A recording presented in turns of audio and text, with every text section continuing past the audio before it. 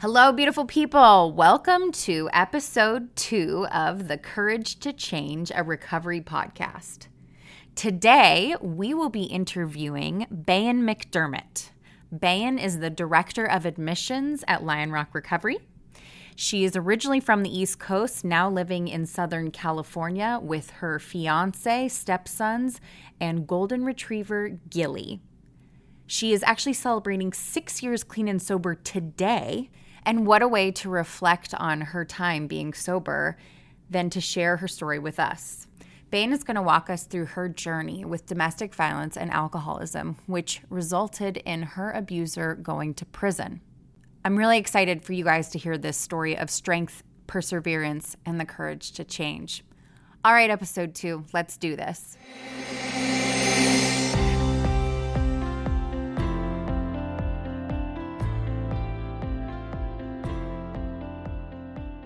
All right, how's it going, everybody? Welcome to the Courage to Change, a recovery podcast. We have Bahan McDermott, and I am so excited to have her on the podcast today. Thank you for taking the time. You're celebrating 6 years sober today. That's pretty cool. Yeah. What's that like?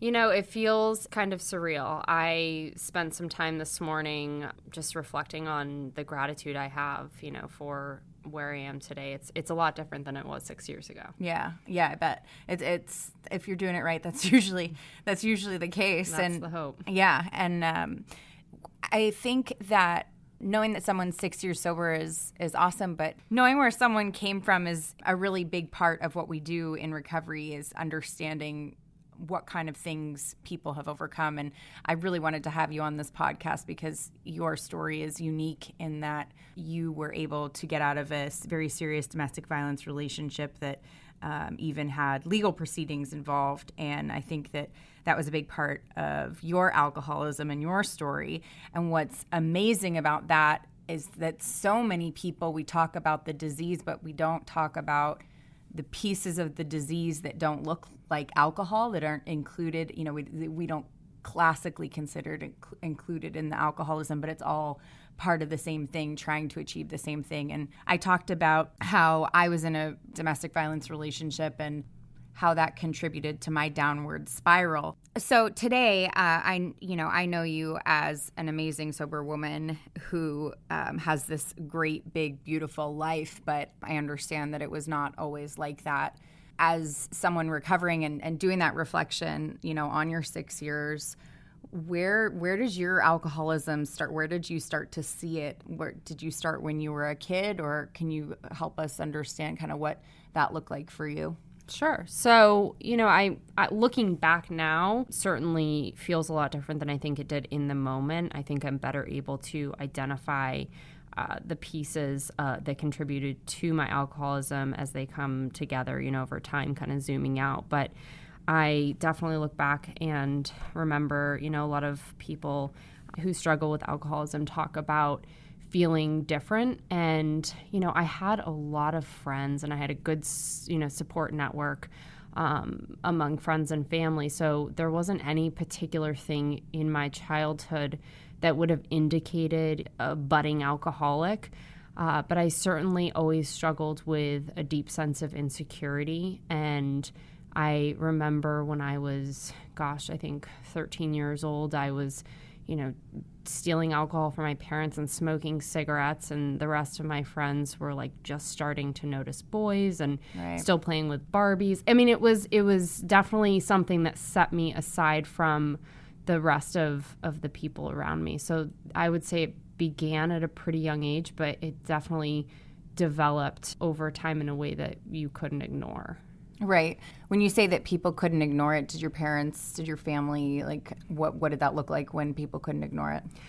My family got really concerned about me probably around high school age, when freshman, sophomore year of high school, when I started not showing up to class, not showing up to school at all. They would get phone calls, where is she? My behavior was out of control. There were definitely signs, I think more my behavior, that my parents didn't understand. They didn't know what was going on with me, but certainly indications that something was wrong and something was off. But I think they were just so unfamiliar with the territory. They didn't know what was happening. Right. And how much were you drinking in high school?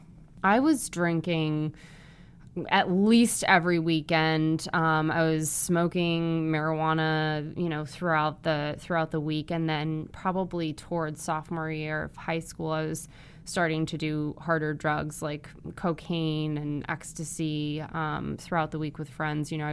I definitely found like companions in high school and people who you were doing ecstasy during the week. Mm-hmm. Yeah. We were it's a full-time party gig. It certainly was. I didn't have any time to attend history or English class or do any of the assignments. It was a weekly rave. Exactly. Yeah. Sometimes a 2 or 3 person rave. But yes, I remember those. Yeah. So there were definitely, there was serious erratic behavior going on that began to get identified as mental health stuff, because my family, I think, was I wasn't going to tell them of everything course that was going on. So that's such a classic thing. I remember going to the doctor, going to a psychiatrist, and he's like, "You're bipolar," and I didn't want to tell him that I was actually detoxing from cocaine, which looks a lot like bipolar. Totally get that. Exactly. And I was willing to take any medications they were going to give me, so I was willing to sign up for whatever. Totally. Mental I was health like, disease. Bipolar sounds about right. Feels like that. Sure does. Exactly. Yeah, so that makes sense. So what was your family environment like? Did you grow up with alcoholic parents? No. So my family environment was an incredibly secure, supportive environment. I came from very well-educated parents who, were pretty strict about the way, our manners and respecting people, and really wanted us to succeed intellectually. And they honestly were just super supportive, loving people, who I guess you could say were that kind of like that well-bred East Coast family. Right. Yeah. I think we came from the same place. In those families, a lot of the time, if you do well in school, or at least was my experience, that a lot of the time, like, that was the benchmark for whether or not things were going well, was how is school going? Did you experience some of that? Yeah, absolutely. I think it's interesting, as I've moved out to California, living now in an environment in Orange County where your level of success is determined by the expensive car you drive. Back on the East Coast, it was where did you go to, high school, and where did you go to college? It was all about the education. And that was an indication that you were a successful person. It was more defined by your intellect. And so if you went to the right schools and you got the right grades and you knew the right people, as far as, that world goes, then, that was a definition of, like, things were okay. Right. And if you could keep that together, I grew up mostly on the East Coast, but my parents are New Englanders, and actually our moms went to high school together. I know. That's a whole other story.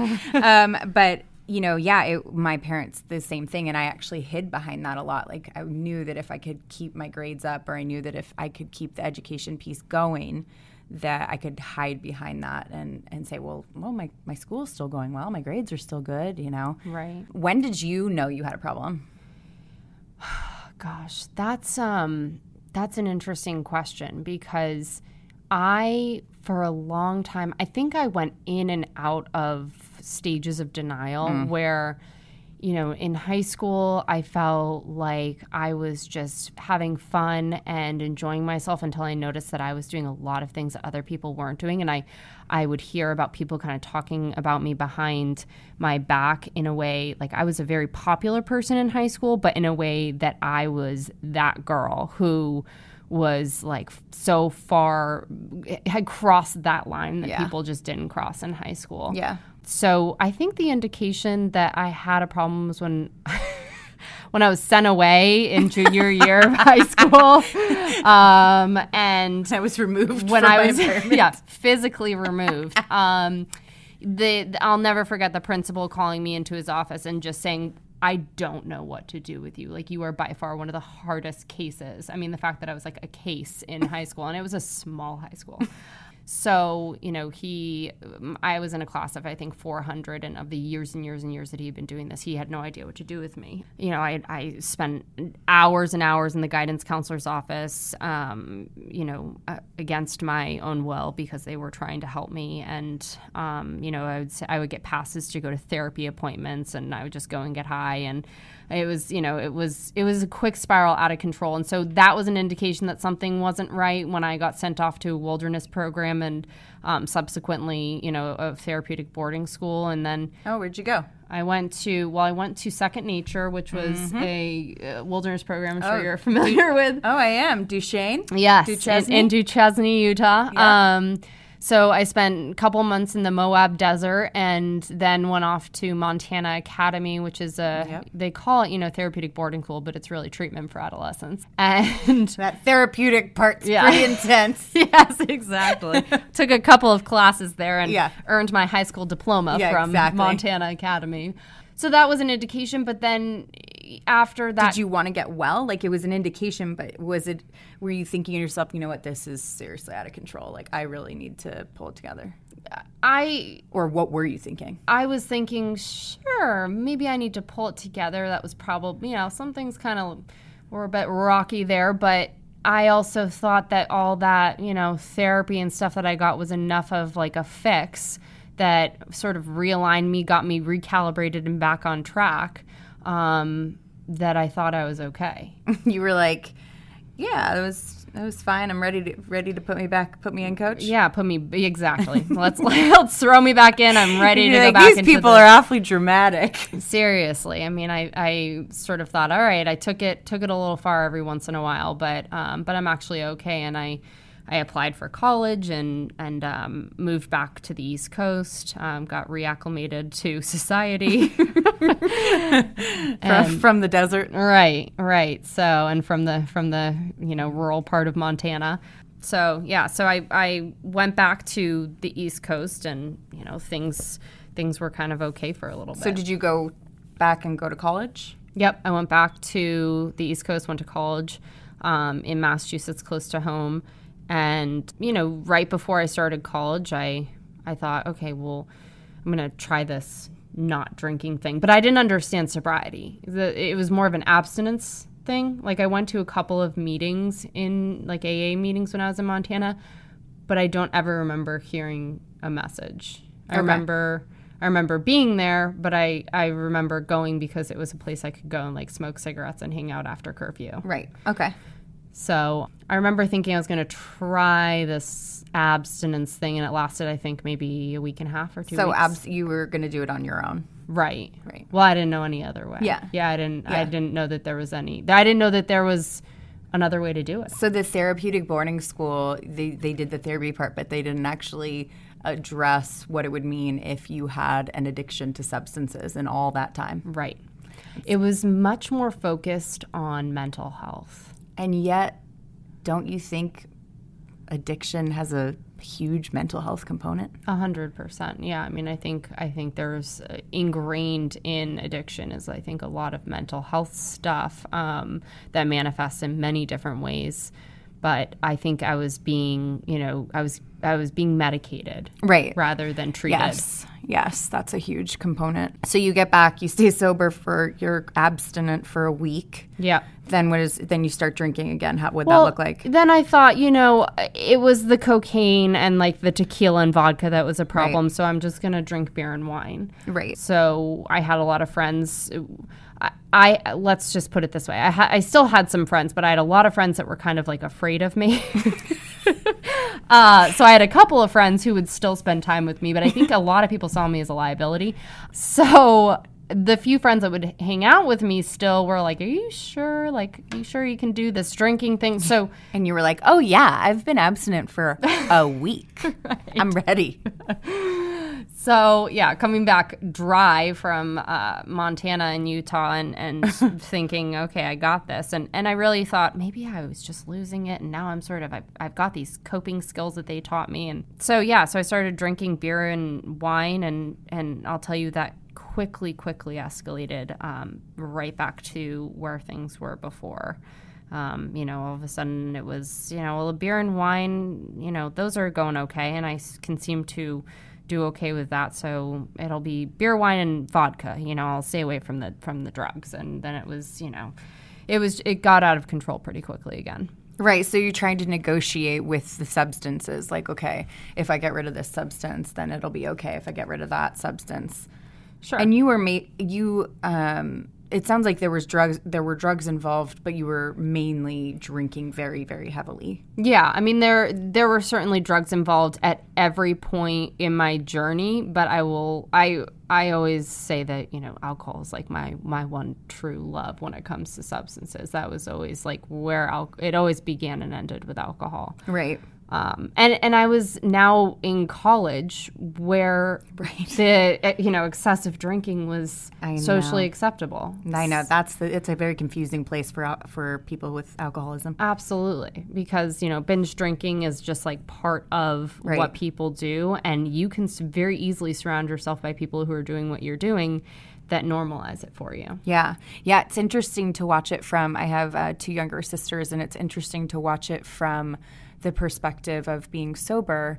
I was sober when they went through college and saw this binge drinking, not necessarily them, but the people around them, and would think to myself, oh, that's what alcoholism looks like. But in that environment, people excuse it. It's totally acceptable. Right. But then as soon as you're out, that's when it's no longer acceptable. Right. And so, as soon as you've graduated from college and everybody else is going to their 9-to-5 job and you can't seem to show up, more than 2 days a week or whatever that is. So. I always thought that was interesting. Like, if you drink mimosas in the morning, then it's okay, or a Bloody Mary at this time. Like, there are rules of alcoholism that I felt like I didn't get the handbook for. Right. Like, I was drinking the wrong drink in the morning, but if I had been drinking a different drink, then I wouldn't have been an alcoholic. It would have been acceptable. Totally. Like bottomless mimosas. Apparently that's a totally normal thing. Very confusing. Like, if you binge drink in if you binge drink in college, that's normal. But if you, the day you graduate, if you continue to do it,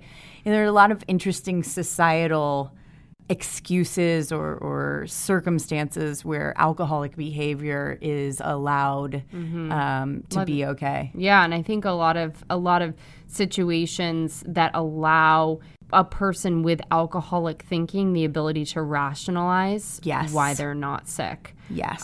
Which can be very confusing, because there are certainly people out there who are heavy drinkers who can do the things that alcoholics do and not have a problem with it. Right. No, it's definitely confusing. So you go through college. Did you graduate?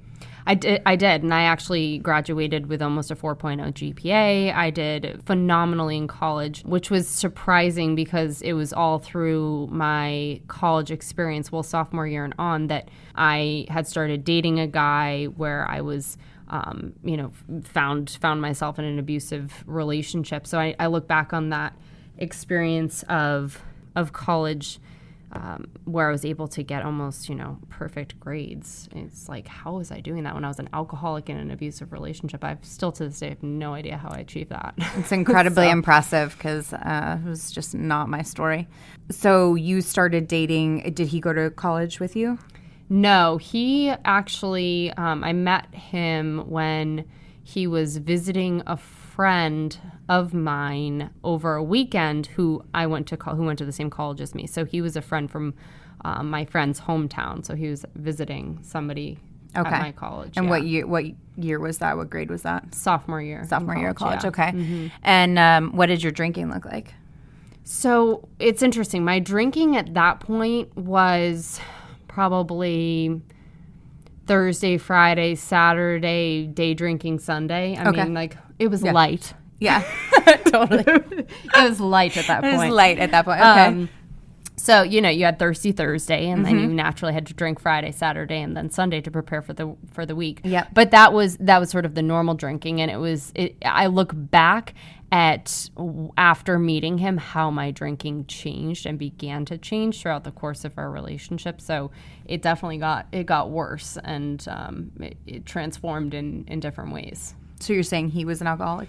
Yeah. I can't be one to say that only he can decide so that. So you're saying that he had alcoholic traits? Yes, he definitely had alcoholic traits for sure. Okay. Yeah. And so take us through how do we get to the place where you're heavily drinking?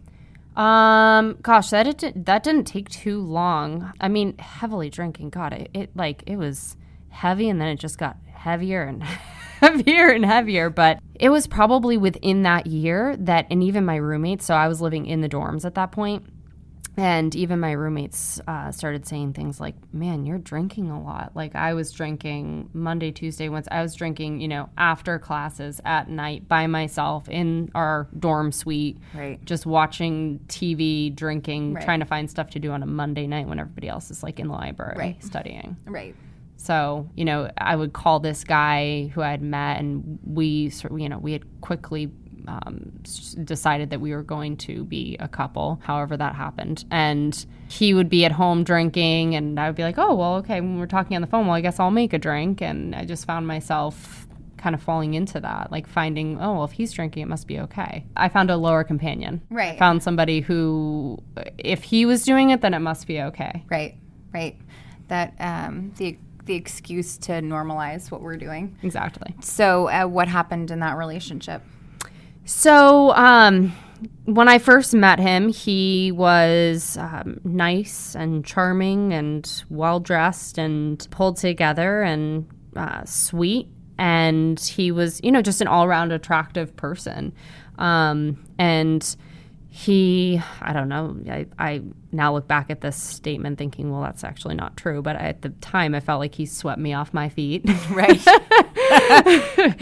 In a college drinking, party. Yeah, I get that. Playing flip cup. Mm-hmm. So it's very romantic. Yeah, it's very sophisticated and romantic. All best relationships start off. Yes. Yeah, so the relationship started off just kind of like this infatuation with each other. Just remember it being super intense and thinking, wow, this guy is great. Up until then, I'd had sort of flaky relationships, and this was just seemed like an intense investment in one another. And things were good for a long time, I would say. For the first year, things felt pretty good. And I noticed some sort of strange behavior. So this guy ended up being super violent and very abusive. And people ask, like, how did you end up in a relationship like that? And it's like, we didn't meet, and he, punched me in the face. Like, things were good for a long time. But I do remember him making some comments about, me going out with friends at college, are you going out this weekend? Controlling sort of comments about what are you doing? Where are you going? Wanting to know what I was up to, where I had always lived like, I do what I want, with right. my parents, with, right. that was just my attitude. I always did what I wanted. So this was a little unusual for me. So this was a gradual. Very gradual. It was very sneaky. So it was sort of some control about what I was doing at college. So I stopped going out with friends as often. And I remember friends kind of getting frustrated with me because I wasn't as social as I used to be. And I was a lot of times the life of the party. I was very well connected. So I also had friends who were kind of mad at me because I knew where all the parties were. And they were like, come on, right. You're the person who takes us out. Right, right. So it started with that, and that actually in turn led me to moving off campus and moving into an apartment by myself. That's how sort of twisted the mind control was around that. I just, was like, okay, well, I'm going to move away from he was very protective of me being around other guys. Right. So I thought, oh, that's so sweet. Totally. So it means they love us. Right. He loves me, wants me all for himself. Yep. So I moved off campus, so I would be away from that scene and safe from, the looks of other men. And then, there were things that would happen where we'd be sitting at a dinner table together, and I remember what I said, but there would be some comment made, and he would pinch my leg really hard under the table. Mm-hmm. And I would, I remember the first time it happening thinking, why are you doing that? That really hurt. And it was not like a little, like it was a pretty, like it would leave bruises. Yeah. So little things like that. And then, grabbing my arm to the point where it would leave a thumbprint. So it was bit by bit. It was very, I don't know if insidious is the right word, but. No, it's gradual. It's really interesting to hear you talk about that, because when I reflect on the relationship that I was in, which really didn't lead to where yours did, but it actually started with pinching. Oh, yeah. Yeah. Interesting. That's crazy. Yeah. Because it's gradual. You don't opt into a relationship with someone who you know is, you're so shocked when they do those things that you don't even know how to react. Totally. Well, and you don't want to believe it. You think, well, that's strange, and you sweep that under the rug. Right. I'm not the kind of girl who is in a relationship where someone hurts them. I mean, totally. I would never put up with that. Those are the things that you think about yourself. 100%. Yeah. Yeah. You never imagine that that's actually what's taking place. And there's also a lot of, when I finally made my way out of that relationship, I just remember feeling completely brainwashed. Like my mind was just it was completely flipped around. I didn't know what was up, what was down. It's crazy the level of control, just sort of the way that your brain rewires itself. Yeah. Oh yeah. It's terrifying. It's terrifying. In our first podcast, I talked about that you like understand what happened to the women in Charles Manson's group. Like it, Totally. I never understood how the women were convicted of doing something, like he was convicted of doing something that he never did, but the mind control is so intense. It's so real, and you almost have to experience it to really understand, to like at the depths of your, and your core understand what that is like, because it's pretty, it seems impossible until you're there. Absolutely. So what ended up happening? So I'm trying to think of the most important details to share, but over the course of 4.5 years, the abuse escalated just significantly, each year as it went by, just more and more and more abuse. And the abuse started off, with the little physical stuff, but a lot of the emotional and psychological abuse. And then it got more and more physical, and I'll never forget the first time he actually hit me in the face in the apartment that I had moved into. I'll never forget that. That was almost like a line that had been crossed, and after that, it was like there was no going back. And from there, it just, got worse. The first time he hit me, we were actually in my bathroom in the apartment, and I was at that time prescribed Ambien, which was awesome. For nothing like a good night's sleep. Oh yeah, I remember waking up and my refrigerator had been taken apart, and it was all over my apartment, like all of the drawers and all of the shelving. I'd taken it apart. Not known. When I combined Ambien and alcohol. Don't ever do that. So he, being, the good alcoholic that he probably is, he had to wake up the next morning. He wanted one of my Ambien. He was always trying to steal my drugs. Rude. Right. And they were prescribed to me. There are manners. Yeah. And I had very strict policies following the doctor's orders on when the bottle says my name, you can't have any. So he wanted some Ambien, and I told him I wouldn't give it to him because I wanted it for myself. And I had some friends over.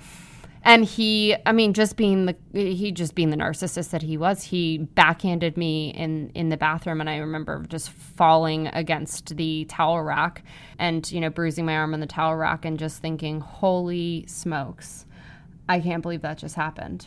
Like, I can't believe that he just hit me. And your friends were in the house. My friends were in the house, and I came out of the bathroom, and they knew something was wrong. I mean, we're all drinking, but they knew something was wrong, and I was having trouble breathing. I was like, okay, that didn't just happen. Right, that totally. Didn't just happen. Because it's so shocking. Completely shocking. I was like, I could not wrap my head around the fact that was a reality. Right. So I just proceeded to sit back down with my friends and continue to drink. He went to bed. I think I maybe ended up giving him the Ambien. I don't really remember, but all of a sudden I was having trouble breathing and I couldn't catch my breath. And my friends looked at me and they asked what was wrong. And I said, I don't know. I think I'm having an allergy attack. I'm having trouble breathing. And turns out brilliant. Turns out I was having a panic attack, but I didn't know it. So they took me, they woke him up and they all took me to the ER. And he came into the into the room with me when the doctor was in there. And the doctor asked me, have you ever, like doctors do, have you ever, been physically harmed or anything like that? And I said, no. And he never asked him to leave. The doctor never asked him to leave, which I think doctors should always do to give you the safety and the privacy that you need to maybe talk about that. Not that I necessarily would have, but I think that doctors should do that. That's a really good point. Did you have any was your face red at all or anything from that situation that they would have noticed? I honestly don't remember, but I'll never forget that, my ex was sitting with me and he said, she overreacts with everything and she's having a panic attack or she's having anxiety. So then the doctor introduced me to Klonopin, which was amazing. So all of these things that lead, deeper and deeper. I mean, they're all just, it's amazing looking at how all of the connecting dots, like they all just, feed into my alcoholism and also my reasoning behind why I didn't have, a drinking problem. But, but over time, I mean, the abuse got so aggressive that it was a regular thing where I'd have one black eye or the other, ribs broken. I still to this day have a broken bone in my nose and my face. I look, I think, relatively normal, but you look normal to me. Thanks. Yeah, but I mean the scars are on the inside. But I definitely was. It got to a place where I knew at one point. I mean, I was strangled on many occasions and was told that ways that my body was going to be disposed of, and I continued to tell myself, I can't believe I'm in this situation, but I was terrified to leave and I was terrified to stay. And I think it got to the point, and I'll never forget this moment, where I finally realized that if I did not leave, I was going to die. And thankfully, before that time, the months leading up to that point where it was getting so bad, where I had been to the ER several times, gotten stitches in my lip. He split my lip open, and I kept being very literally beaten to a pulp. I had started documenting what some of the, I have pictures of my black eyes and the bruises all over my body. And I started taking pictures of all of this stuff to let my family know what had happened to me when I died. Like, I wanted my family to know that, that he had done this, that for them to have a peace of mind, I guess. I don't really know, but I just felt some obligation for them to be aware of what had happened to me. What's coming to mind, I mean, aside from trying not to cry listening to that happen to you, I'm pretty sure my producer is crying. What's coming to mind for me is the way that you're talking about it is the way that we also talk about our relationship with alcohol and drugs. And that feeling, you said, like, I can't live with it, I can't live without it. And same with him. And that you took these photos, like, in your mind, you were going to die from him, from this. Like, in your mind, there was no way out. There was no way out. And so you were going to do, the next best thing. And that's, that mindset is something that you just don't ever think you're going to be there. Right. Oh, yeah. I mean, I did not. It's not one of those things that you sign up for. Yeah. Or that you think is, I mean, telling this story now, and there's so many details that I've shared with people over the years, and I'm always, willing and open to share the details of that relationship, of my, struggles with substance abuse, because there are so many people who are struggling, who are afraid to talk about these things. But when I tell the details and I talk about the story, like, I still can't believe that it was my life. Yeah. Like, I still feel sitting here today like, oh my God, who is this girl? Did I really did I really sit through that and endure that and get to a place of acceptance where like, yeah, I'm just going to die. So I might as well just like, take a couple photos. And I'll never forget this one experience where I had this, a BlackBerry back in the day, and I had taken all these pictures on, and I swear to God, this is, God, the universe, my higher power, whatever, but I had this BlackBerry had taken all these pictures on, and there was some violent eruption, as there normally was, but he took that phone and smashed it to bits. I mean, complete bits. And I panicked, and I took the bits of the phone, the remnants of the phone. I had 2 black eyes at that point. I put on sunglasses. I mean, I looked like a complete mess. I went down to the Verizon wireless store, sunglasses on, wouldn't take them off in public. And I said, is there anything you can do with this phone? And they said, no. I mean, what? Yeah. When you say do with this, what exactly do you mean? They looked at the phone and they said, what happened? And just like I made excuses of walking into walls and doors and, all that kind of stuff for the excuses for my bruises, I made up an excuse. I told them that one of my brothers had an insane party and somebody, I don't even know, somebody smashed it somehow. And they said, well, all we can do is give you a replacement phone. And I said, can you transfer anything off of that phone? And they said, your contacts are all gone. We'll see what we can do. The only thing that was saved was the photos. Wow, that's crazy. Yeah. So what did you do with the photos? How did you get out? So the photos actually became a key piece of my story. I one day, it was just honestly... It had gotten to a point where it was actually shortly after that experience, but I had 2 black eyes. I mean, handprints on my neck, on my arms, all over my body. I mean, I looked, thinking about like the family I come from and what I looked like I didn't belong. Yeah. I looked like I belonged, and, not to talk about stereotypes or anything like that, but it just it didn't add up. Like the pieces didn't add up. Right. It's unimaginable. Right. So, did they know? Were they around? Like, did you see them? My family. So I did a really, really good job of, I learned how to expertly put on foundation and makeup. Mm-hmm. I just was when I was seen, I made it very short. Yeah. To a point where, I'd wear always long sleeve pants and shirts. I would cover it up as best as I could. There were a couple of times where things were questioned, but I think my family, never imagined. It's so out of this world. Yeah. That's not right.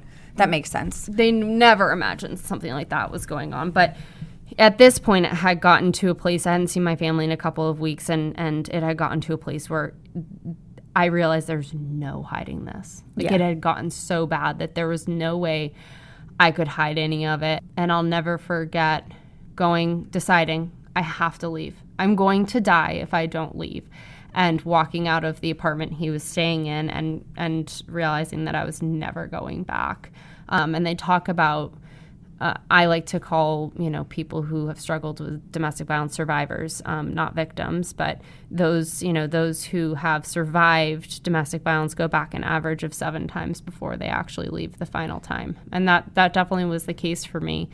And I went home to my family. I didn't put makeup on that time, and I just walked in the door and I took off my sunglasses, and my family just lost it. They didn't know what to do with that situation. They couldn't even imagine, like, oh my God.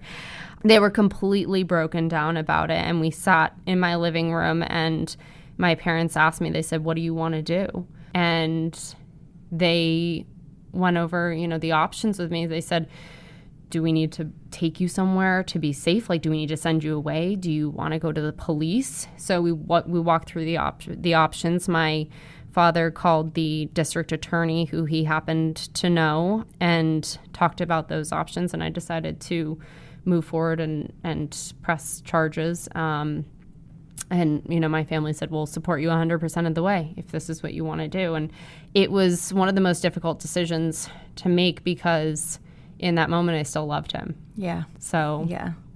And what do you think What do you think brought you to choose that option?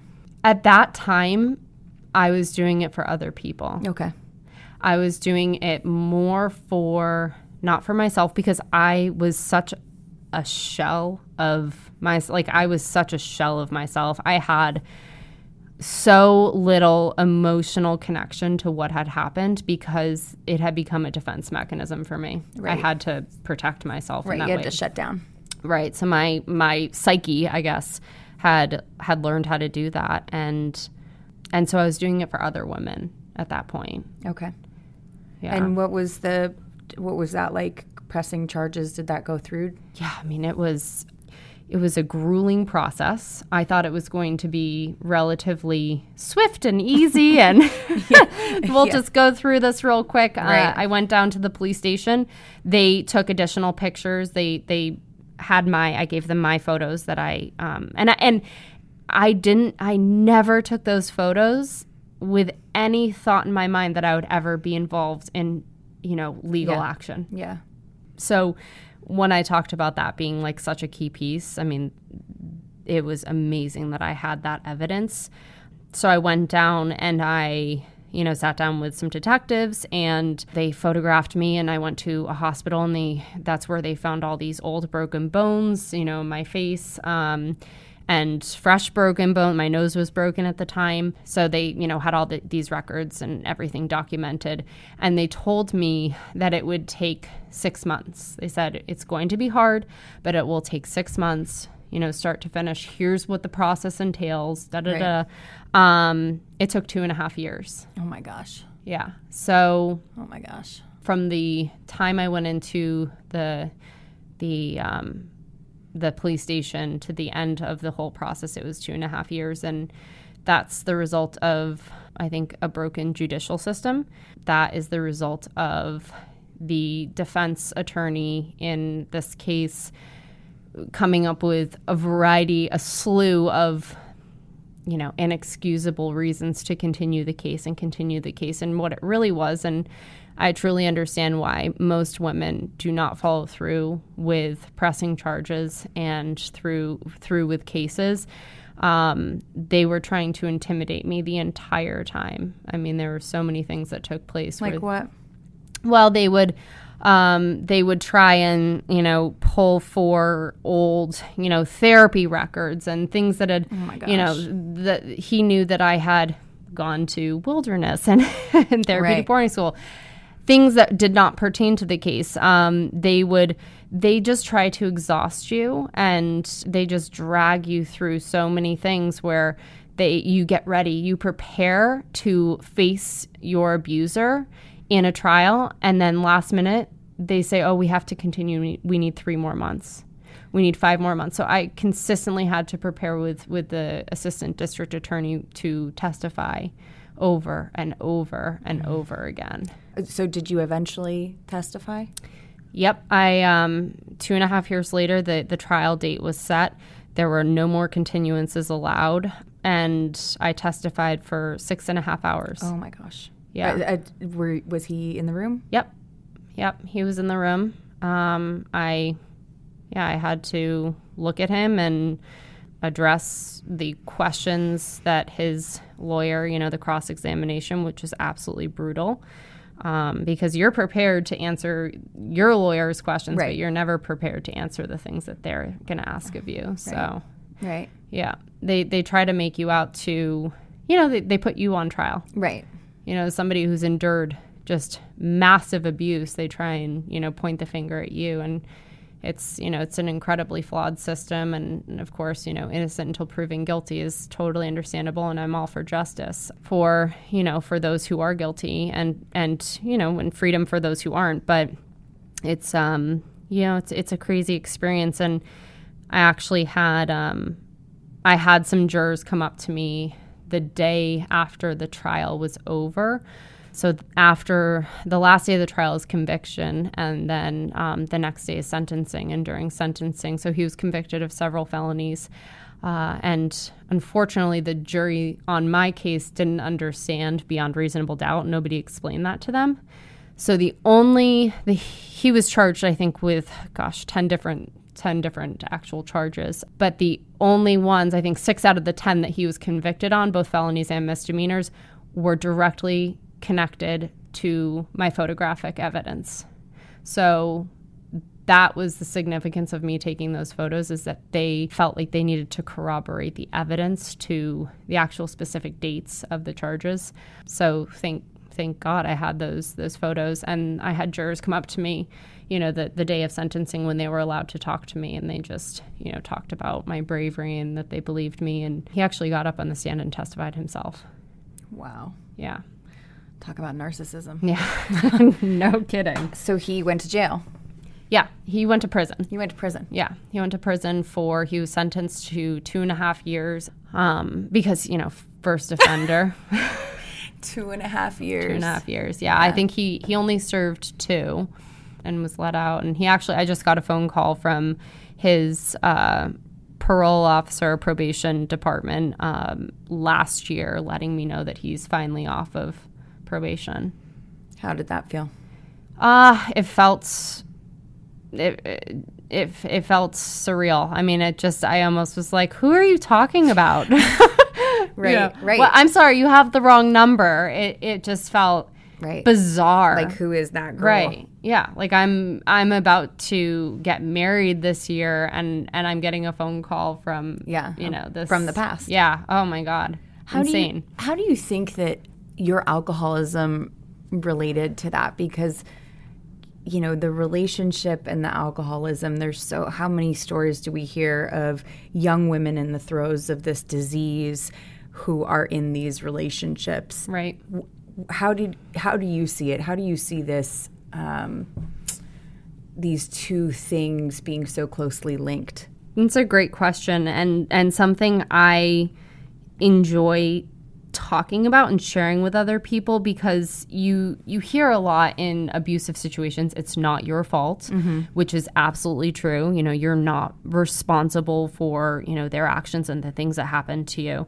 And then you come into, for me, like my recovery and my program today is, aligned with a 12-step program. And one of those 12 steps has to do with looking at your part. And so I had to look at my part in that. And it's like, wait, that's very confusing, because I very much use that relationship as an excuse of like, oh, well, that's why I was drinking. But I finally, when I was ready to do the work, I had to look at what my part was. And I think that the two are connected in the sense that I had an inability to set boundaries. I had a complete lack of self-love and self-respect. I wasn't able to say what was okay and what was not okay.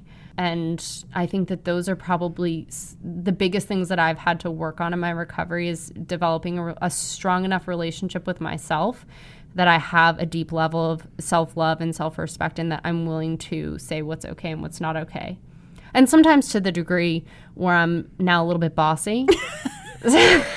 So I think I've swung to the other side of the, of the so spectrum. Extreme. Yeah. No, I mean, it's crazy hearing the story, because it's just, anybody who knows you today, it's, you're so far from that person. It's truly unimaginable. If you told me, if I didn't, know that, I remember the first time hearing that, it just blows my mind, because that's not who you are today. And that's what happens when people get into recovery and make those life changes, is they become totally different. They become who they were meant to be. Right.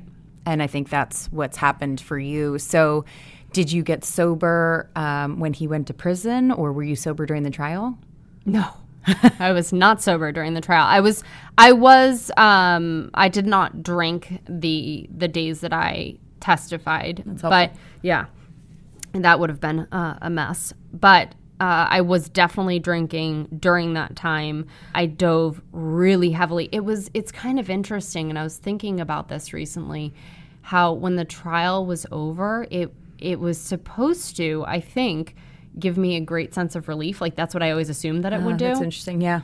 But it didn't. It was this sense of a lack. I mean, I sort of had closure, but I had no closure. And then all of a sudden, I still had all these problems. Right. And I was, Right, your problems didn't go to prison with him. No.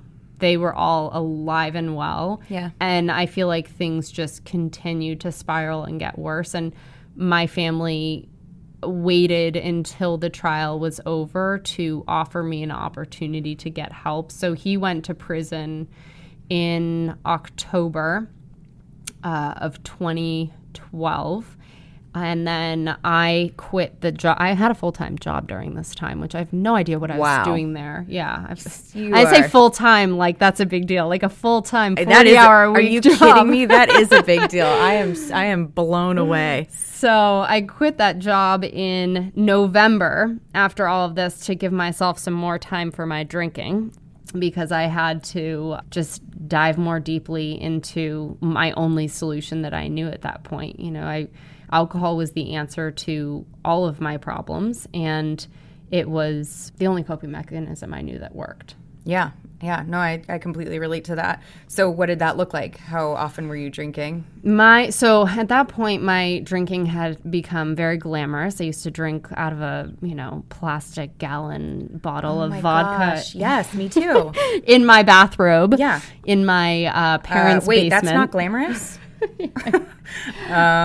Living at 28 years old with my parents drinking a handle of vodka in my bathrobe. So it had gotten bad. It had gotten beyond sloppy. I had DTs. I was having seizures if I wasn't drinking. For people who don't know what DTs are. Oh, delirium tremens. So it's when your hands shake as a detox symptom of alcoholism. So like I would have to wake up in the morning and immediately drink because my hands would be shaking. So, it's crazy. People don't know that one of the most dangerous substances to detox from is alcohol. Yep. And many people die as a result of attempting to detox from alcohol alone. Super dangerous. Alcohol and benzos, the lovely combination. Especially the combination. I was exactly. engaging in. That lovely ER doctor that gave you the Klonopin. Yeah, exactly. And Klonopin was alive and well in my life, and that was my happy combination that I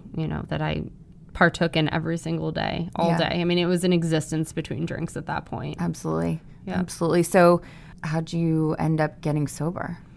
So I, one morning, woke up and I, just as I did every morning, I pulled open the bureau drawer next to me where I'd stuck the bottle of alcohol, and I pulled the alcohol out. Like, it's like, open my eyes, grab for alcohol. Mm-hmm. Took a big swig of straight vodka and went downstairs, and one of my close friends was there, and he would stop by, to come hang out with me. He was close with my family, but usually not unannounced. Like, he usually would tell me if he was there. So I saw him, and he was in my living room, and I looked at him and I thought, uh-oh, dun, dun, dun. Yeah, what are you doing here? And then I saw my aunt walk in, and I knew. Yeah.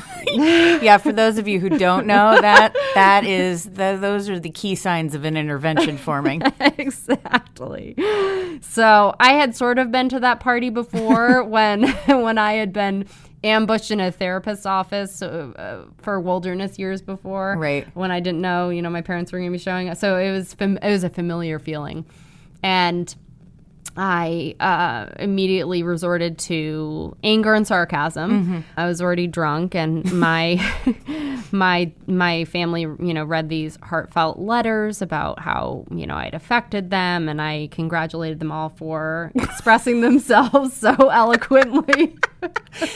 Oh, God. I mean, that's what you do in that situation. It's so intense. Absolutely. Yeah. And it's funny because the interventionist who was sitting in my living room that day just commented on the Facebook post I put up this morning, congratulating me on 6 years sober. Yeah. And I had some choice words to say to her. Oh, yes. Oh, yes. I refused to get on a plane with her and called her a variety of names. Yeah. So we had an intervention, and my mom asked who I wanted to fly out with me since I refused to go with the interventionist.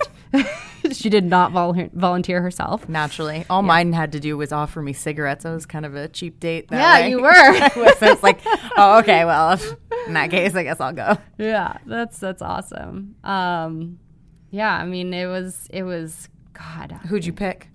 I picked my friend. My friend, my friend Chris. He was, willing to get on a plane and fly out to Southern California. I think he ended up spending about a week out here enjoying himself. Yeah, exactly. But he was somebody I felt super safe with. He was like a brother to me. And my younger brother was there too. And I think that was just a little too difficult for me to ask my younger brother. I mean, I sort of felt a sense of responsibility for him. Right. Were you drunk on the way here? Oh, yeah. Yeah. I immediately went upstairs and, it's so funny thinking about the story. I went upstairs. At this time, I had a Svedka glass, so it was a glass bottle. Yeah, you are stepping up your right. game. Things were good. I had a glass bottle. Glass. You know things are on the up and up when we've moved from plastic to glass. Yeah. Okay. All I right. had a little extra money in the bank those days. So I had a glass handle of Svedka in the shower. I was sitting on the shower floor. And with the shampoos. Right. Well, yeah. So I had the bottle with me, and my mom leaned into the shower. I told them, fine, F all of you, I'll go. And my mom leaned in to try and take the bottle away from me. And if you know anything about an alcoholic, you never try and take the alcohol away from them. No. Yeah. So our housekeeper, who's actually like a second mother to me, she said, no. Don't do that to her. She was a part of my intervention.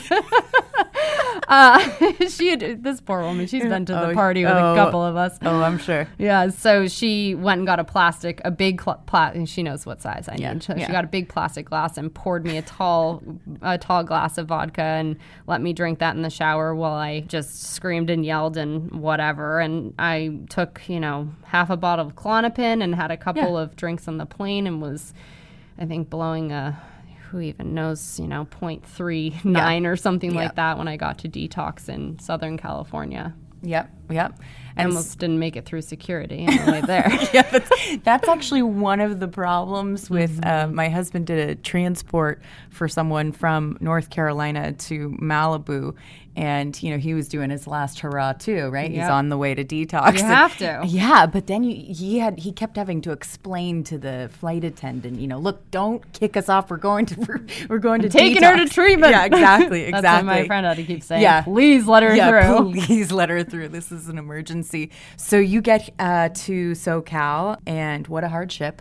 And detox. How was detox? I mean, that's kind of a trick question. Yeah, detox was long. Klonopin and benzos. Yeah, they kept me for a while. Yeah. I got there, and it's funny because they asked me about, what was in my system, and I'm like, I don't know. A lot of stuff. Yeah. And my friends weren't, my friend Chris, who came out here with me, he wasn't aware of the extent to, the extent to which things had gotten. And they were asking me, are you at risk for a seizure? And I'm like, are you kidding me? I only drink on the weekends. Gosh. It was just comical. And he looks at me and he goes, you're at risk of a seizure? You couldn't. That's ridiculous. You're not that bad. And little did everybody know it was that bad.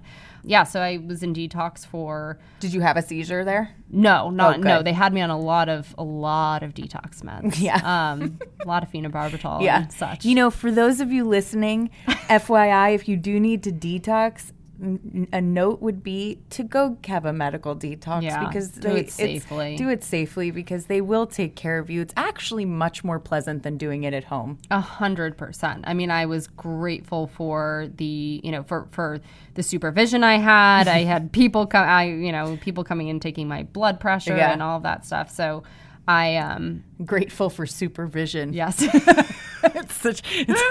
I needed all the supervision I could get. The way things change. Okay, so you detox and get sober. What year are we?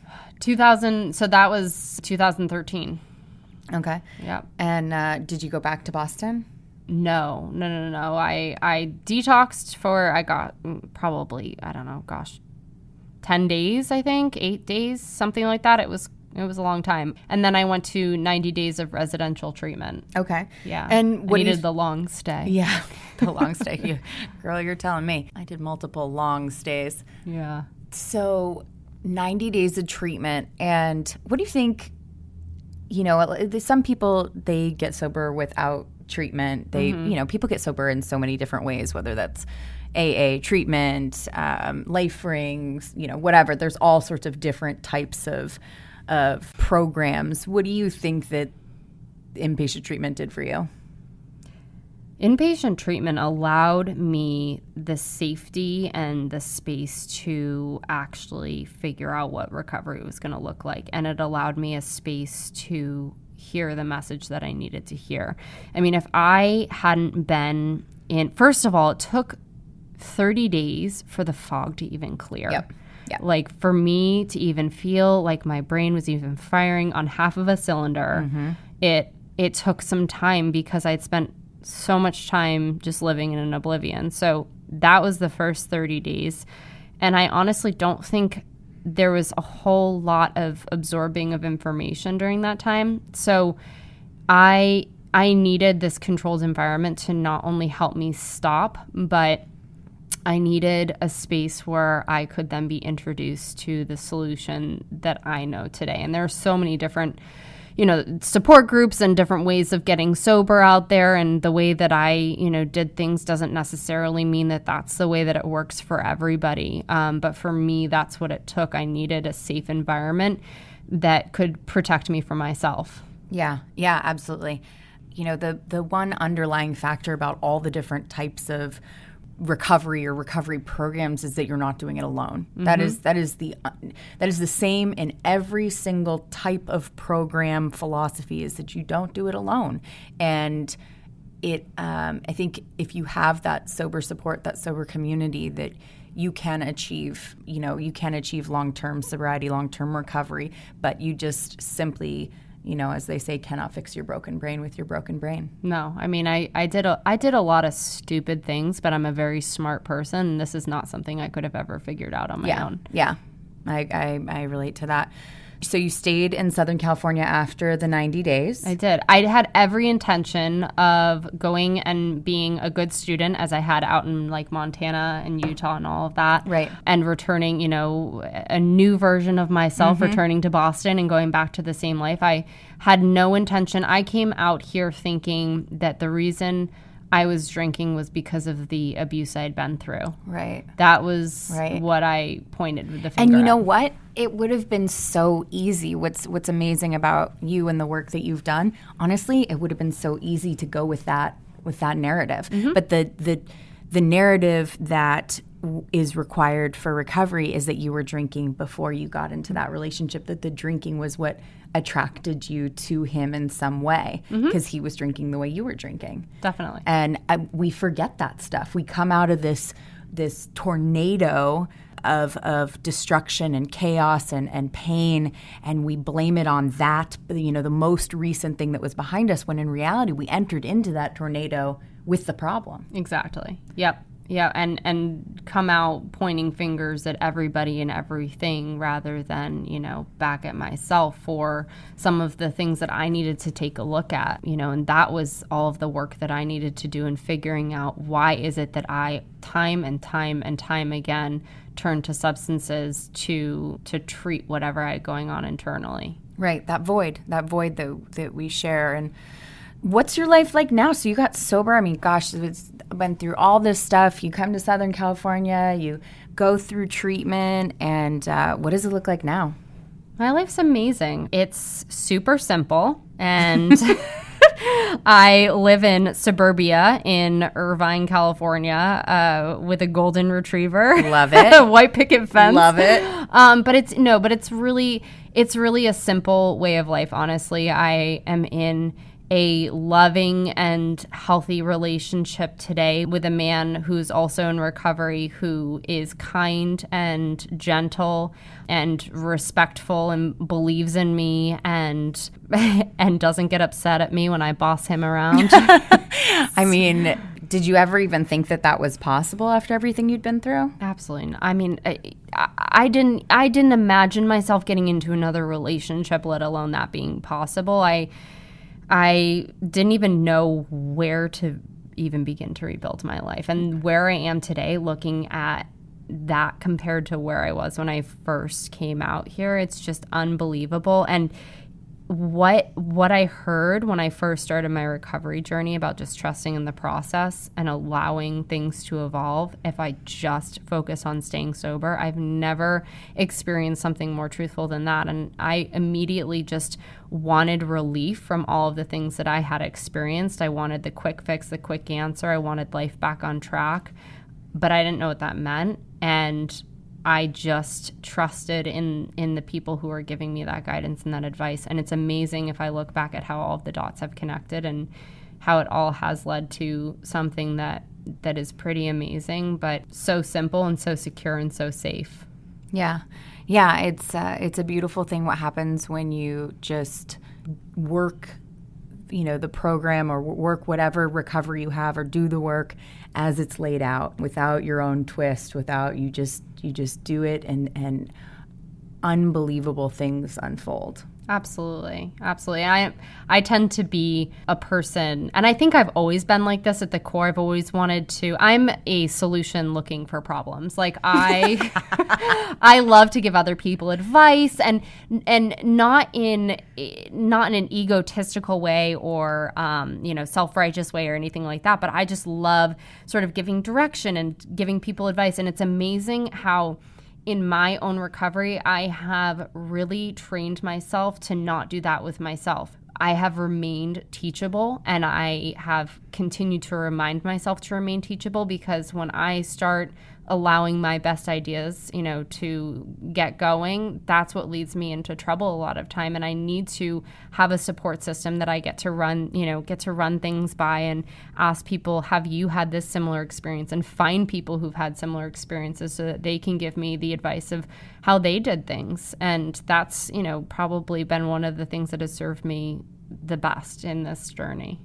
That's amazing. And I totally relate to that. I think the older I get, the less I know, and the better it is when I just let things unfold the way they're meant to unfold. Yeah. And it was a very, very difficult concept for me when I first came into recovery. Definitely. I heard somebody share a couple days ago about I couldn't have planned my life better than the way it turned out. Right. Like if you left it up to me, I couldn't have planned it this way. The one I heard that I love is, I have everything I never knew I wanted. Yeah, absolutely. And it's so true. It's so true. I mean, in Orange County, where you are as successful as your car, and I'm driving a Toyota minivan, I mean, you'd think I was on the struggle bus. But, the truth is that it's perfect. When you look for the beauty and the joy and you force yourself to find gratitude first, then when the problems surface, the gratitude, if you've already found the gratitude, if you've already looked for it, the problems start to pale in comparison. At least for me, they do. Absolutely. No, I agree with that. And I think what I've been able to find in the sense of comfort and peace that I have had the gift of in this recovery journey, whenever life gets going, those challenges come up and that discomfort arises, I still know how to get back to that comfort. I still know how to get back to that sense of calm and peace and ease, which is what I was searching for the whole time. Yeah, right. That's what we were searching for the whole time. What do you think you would tell someone who was in early recovery with your story, who struggled with the intersection of alcoholism and domestic violence as part of their story, and they're trying to get sober now? Well, I think as far as the way to approach that, I think it's important to find somebody that you trust, somebody that you're safe with sharing that information with. And I would direct somebody to take a look at not only the relationship with substances, but the relationship in the relationship, and how no matter what situation we find ourselves in, whether it's a relationship with substances or personal relationships, that life can get unmanageable pretty quickly. And that I think there is definitely a parallelism with the two, in that I was, for me, I found some escape in that relationship. It awarded me something that alcohol did as well. So there's always a conclusion, I think, that can be drawn from the two. if that makes sense. Absolutely. You can be addicted to people. 100%. And frankly, in my experience, it's harder to detox from. Oh, absolutely. Yep. I think that there are a lot of things in life that we can find ourselves struggling with. And I think relationships, just like people who struggle with eating disorders, we can't not eat. We can't not have relationships with people. So finding how to have a healthy relationship is definitely challenging. I know for myself that started with finding a relationship with myself. Thank you so much, Bahan, for coming on and talking about this. I know that it is not an easy subject to discuss, particularly in detail, and I'm really grateful that you were willing to do that with us and have listeners get the opportunity to know you better and maybe relate to things that they may or may not have told people about. If you're listening to this and you find yourself struggling in a relationship where there is domestic violence going on, please know that there is help out there. You can call 1-800-799-7233. The National Domestic Violence Hotline can help victims, survivors of domestic violence. Chat with an advocate on the website as well. That is the National Domestic Violence Hotline. Thank you so much for joining us today, and we will catch you on the next episode. The Courage to Change, a recovery podcast, would like to thank our sponsor, Lion Rock Recovery, for their support. Lion Rock Recovery provides online substance abuse counseling where you can get help from the privacy of your own home. For more information, visit www.lionrockrecovery.com/podcast. Subscribe and join our podcast community to hear amazing stories of courage and transformation bi-weekly.